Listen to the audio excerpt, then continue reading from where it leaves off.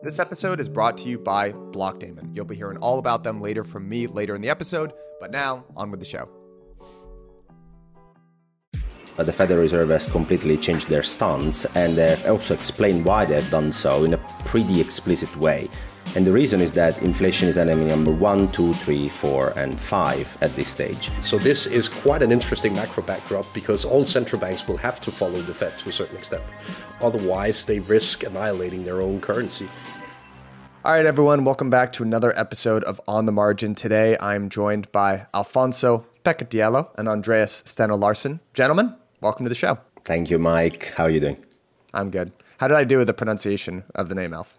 On a scale of 1 to 10. You butchered it as everybody does. That's cool. I know, but I'm an Italian too. I've got no excuse, unlike the rest of these people.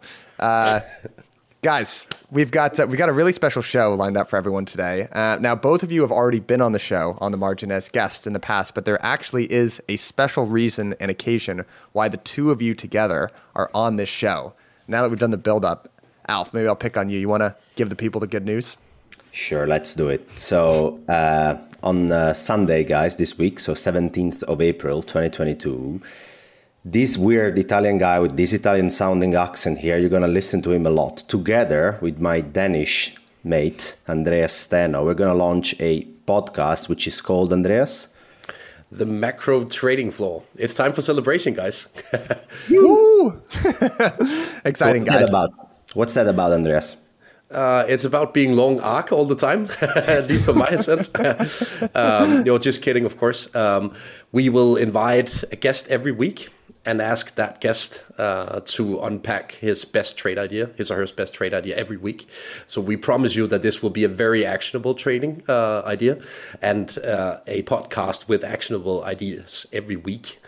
So we simply missed that when we looked across the podcasts that we listen to. A very actionable idea every week. So FinTwitters, CIOs, asset managers, watch out. The Macro Trading Floor. You can come up and blubber for 20 minutes about your macro thesis. We'll let you do that. We'll ask you a few questions, but then you'll have to come up with an actionable trade idea. And we're going to as well grill you on the reasons why that could or could not work. So watch out. Yes, and you're going to do an analysis after, right? Whether or not it was good. So a lot of pressure for you FinTwitters out there. Beware. But I'm really looking forward to this, guys. This is going to be freaking awesome. And actually, for listeners of the show, we're going to basically do our best to mimic what the format of the Macro Trading Floor is going to look like. So we're going to start off in a very similar On the Margin type format. I'm going to ask you some questions. But then y'all need to stick around because we're actually going to get an actionable trade idea from both Alf and Andreas. They've prepared for this episode. Jesus Christ. Andreas is like, do I have something? I guess we'll see.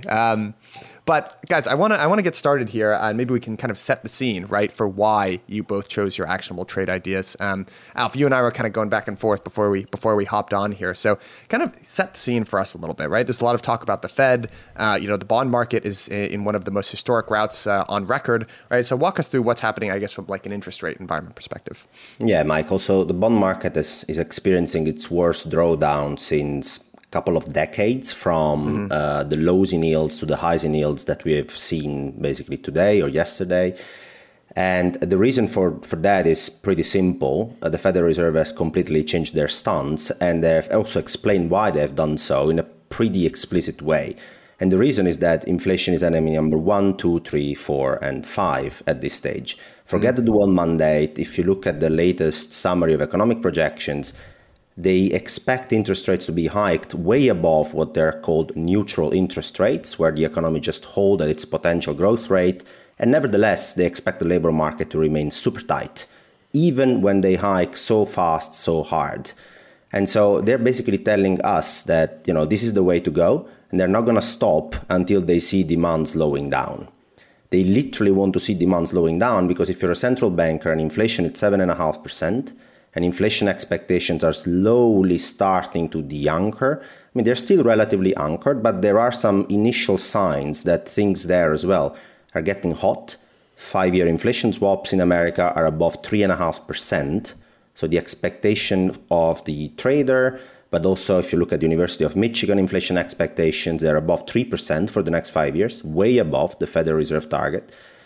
When you see that and you can't hit supply because, the Fed can't make ships go in and out of the Shanghai port, they can't do that. They can't make Ukraine export wheat at this stage. So the supply side of the equation is pretty hampered. What they can do is to make sure that these buoyant animal spirits we have seen in the market for the last year and a half actually slow down a bit.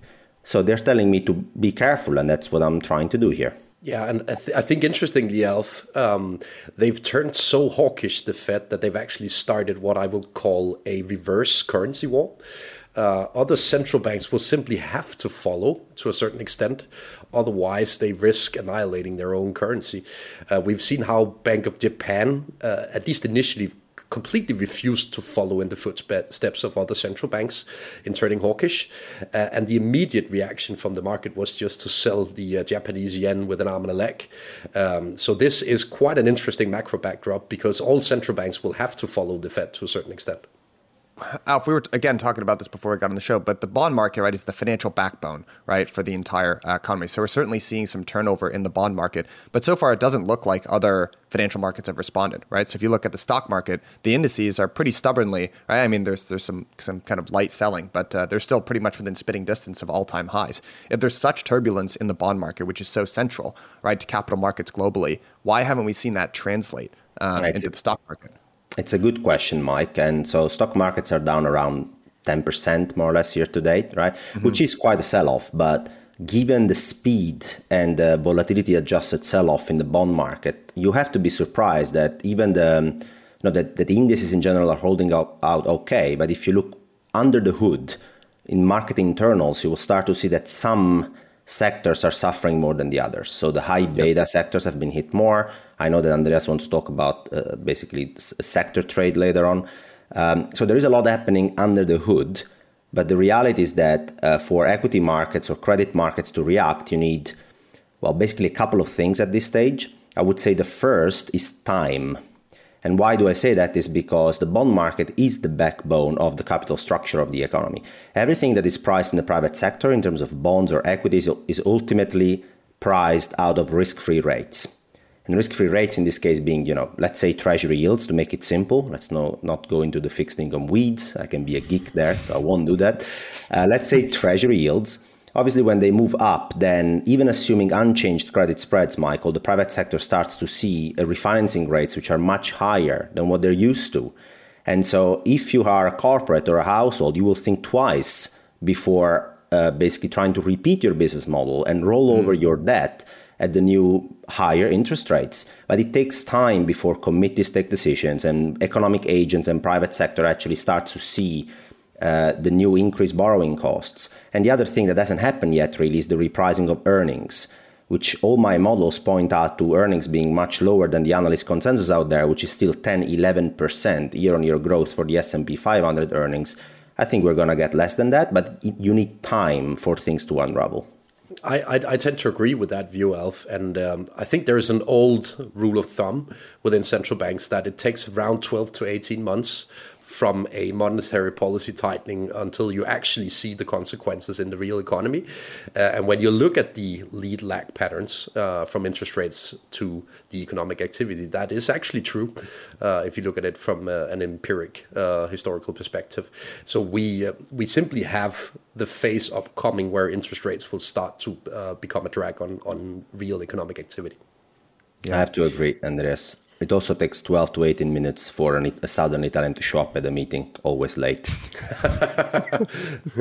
All right, so lead lag, the principle extends beyond just financial markets. Guys, outside of just the increased borrowing cost for the private sector, what are some other ways, right, that the repricing of rates kind of tends to trickle into the economy? One thing that I do think about is housing in general, right? So housing globally, but especially in the United States, has really just taken off like a rocket, right? And I'm starting to look at these rates creeping up, and I'm just looking at this thinking, how does this not impact the price of housing? Like, what are your thoughts on the housing sector in the U.S. in general?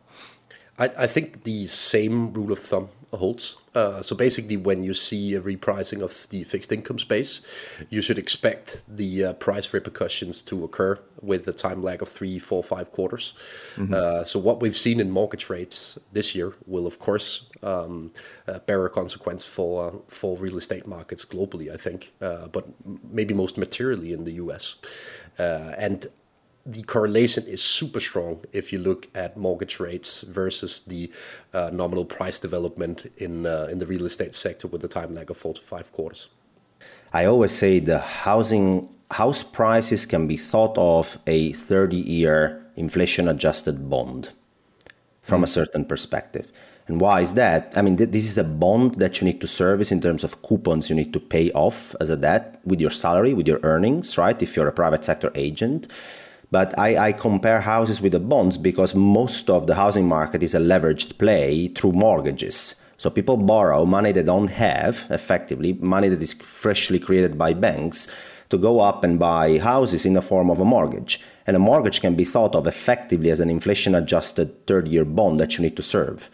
And so, because salaries in America adjusted for inflation, Michael, and haven't gone really up, they've gone down over the last year and a half. Yeah. And house prices have gone up at the same time by like 20% or so over the last year and a half. And the mortgage rates are now 5.25% at the last reading in 30 years rather than 2.75%. You immediately realize that with the same good old salary you had before adjusted for inflation, but with the house 20% more expensive and mortgage rates to the moon, you just can't afford it. It's very simple. The bond that you are willing to buy today doesn't have the same price that it had in the past. It can't have the same price because you can't afford it. Yeah. And, the reason why I'm kind of asking about different asset classes, right, in general, is I think what makes this particular moment in time pretty unique is that many asset classes are at all-time highs, right? So for U.S. equities, we're spitting distance of all-time highs. Bonds feel very richly priced, although I will admit they've sold off quite a bit. Real estate, everything, right? It just feels very challenging. So I suppose from the perspective of an asset or an active manager, how are you guys thinking about strategies here? Like, what are the high-level principles? Like maybe it's around duration or spreads or volatility or other things that you're looking at other than just specific asset classes. Yeah, I mean, to me, it's very hard to find good directional bets right now. You might sort of be tempted into short bets on risk assets in general.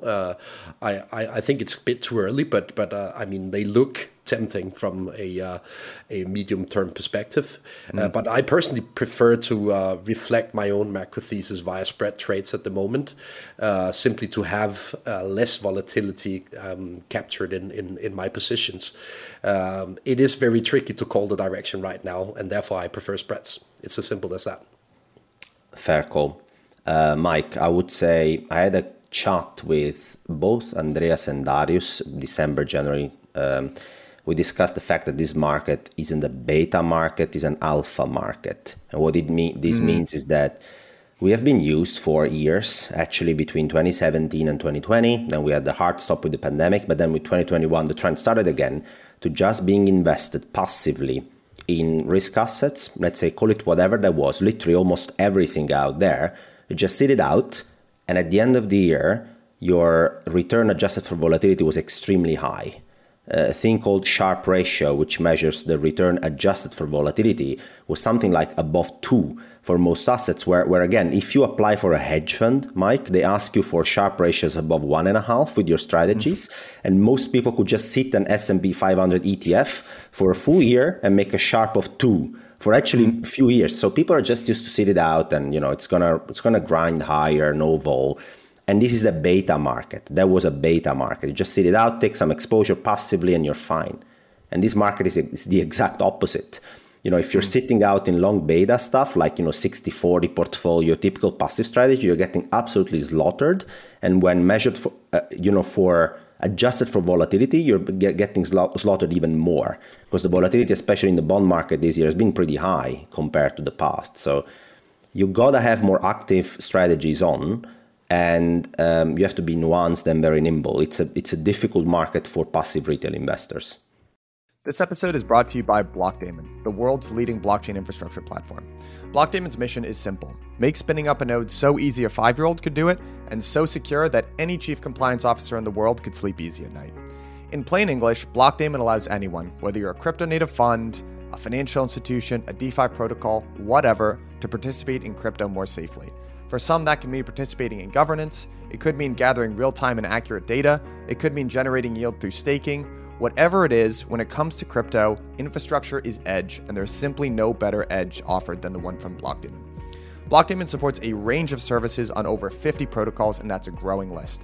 They have multiple layers of risk mitigation that include regional and data center diversity, 24/7 human and automated monitoring, a full-service team of engineers to avoid technical difficulties, and things like slashing insurance. In other words, they literally make it foolproof.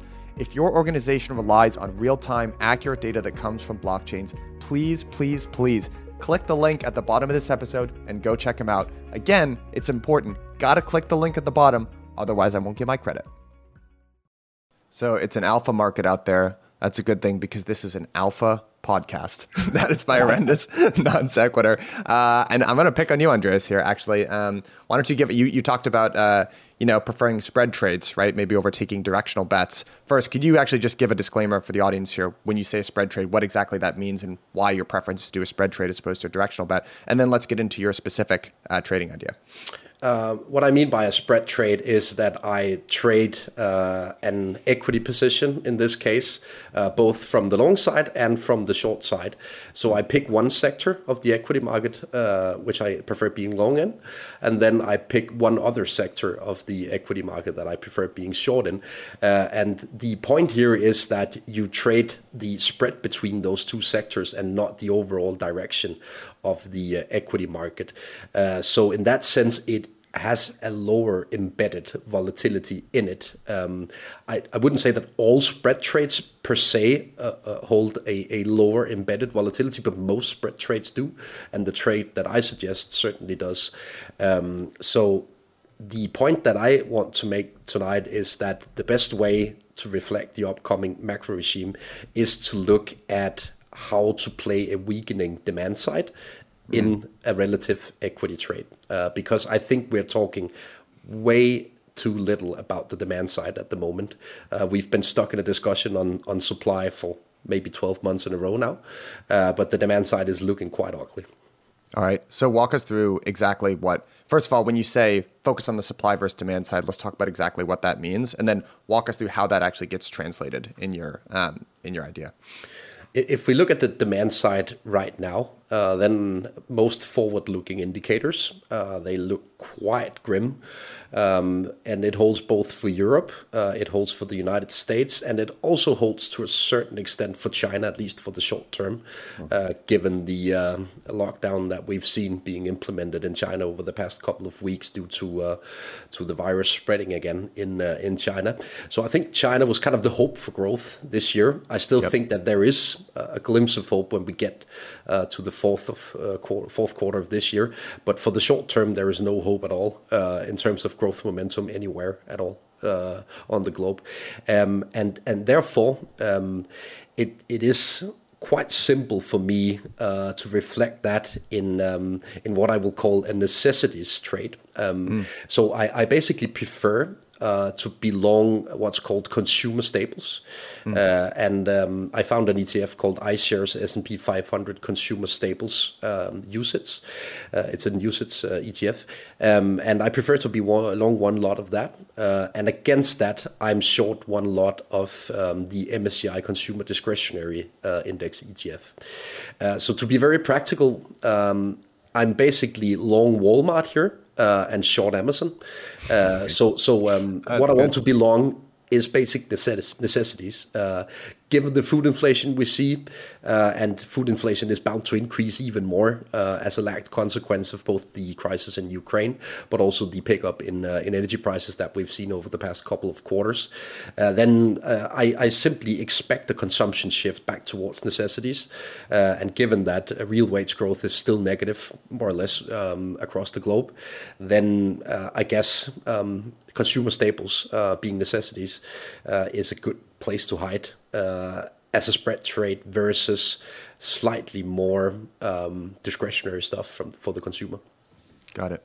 So let me just see if I can summarize from a high level here the rationale for this particular trade, right? We don't want to take directional risk in the equity market, right? So the spread trade kind of eliminates that. And the macro thesis kind of being with China's kind of slowing, leading indicators of economic growth, what we want to do in a potential recessionary type environment is go long things people need and short things that people don't need.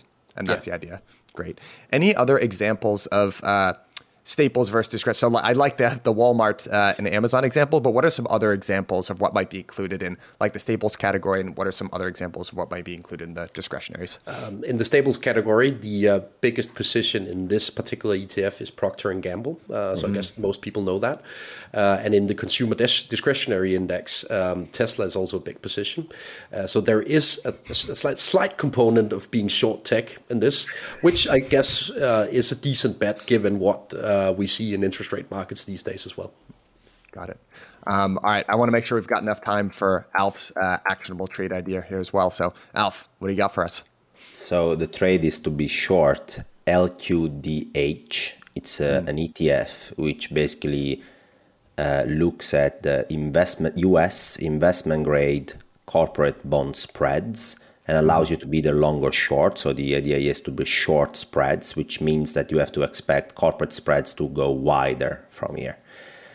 So the reason why I set up the trade is because I've been trained as a risk taker to look at risk rewards of trades. And so, Mike, we discussed before my macro thesis, and effectively the Federal Reserve is telling me they want to see tighter financial conditions, and they will only consider stopping when they've seen demand literally slowing down and inflation also start to print at or below their expectations, and inflation expectations as well slowing down.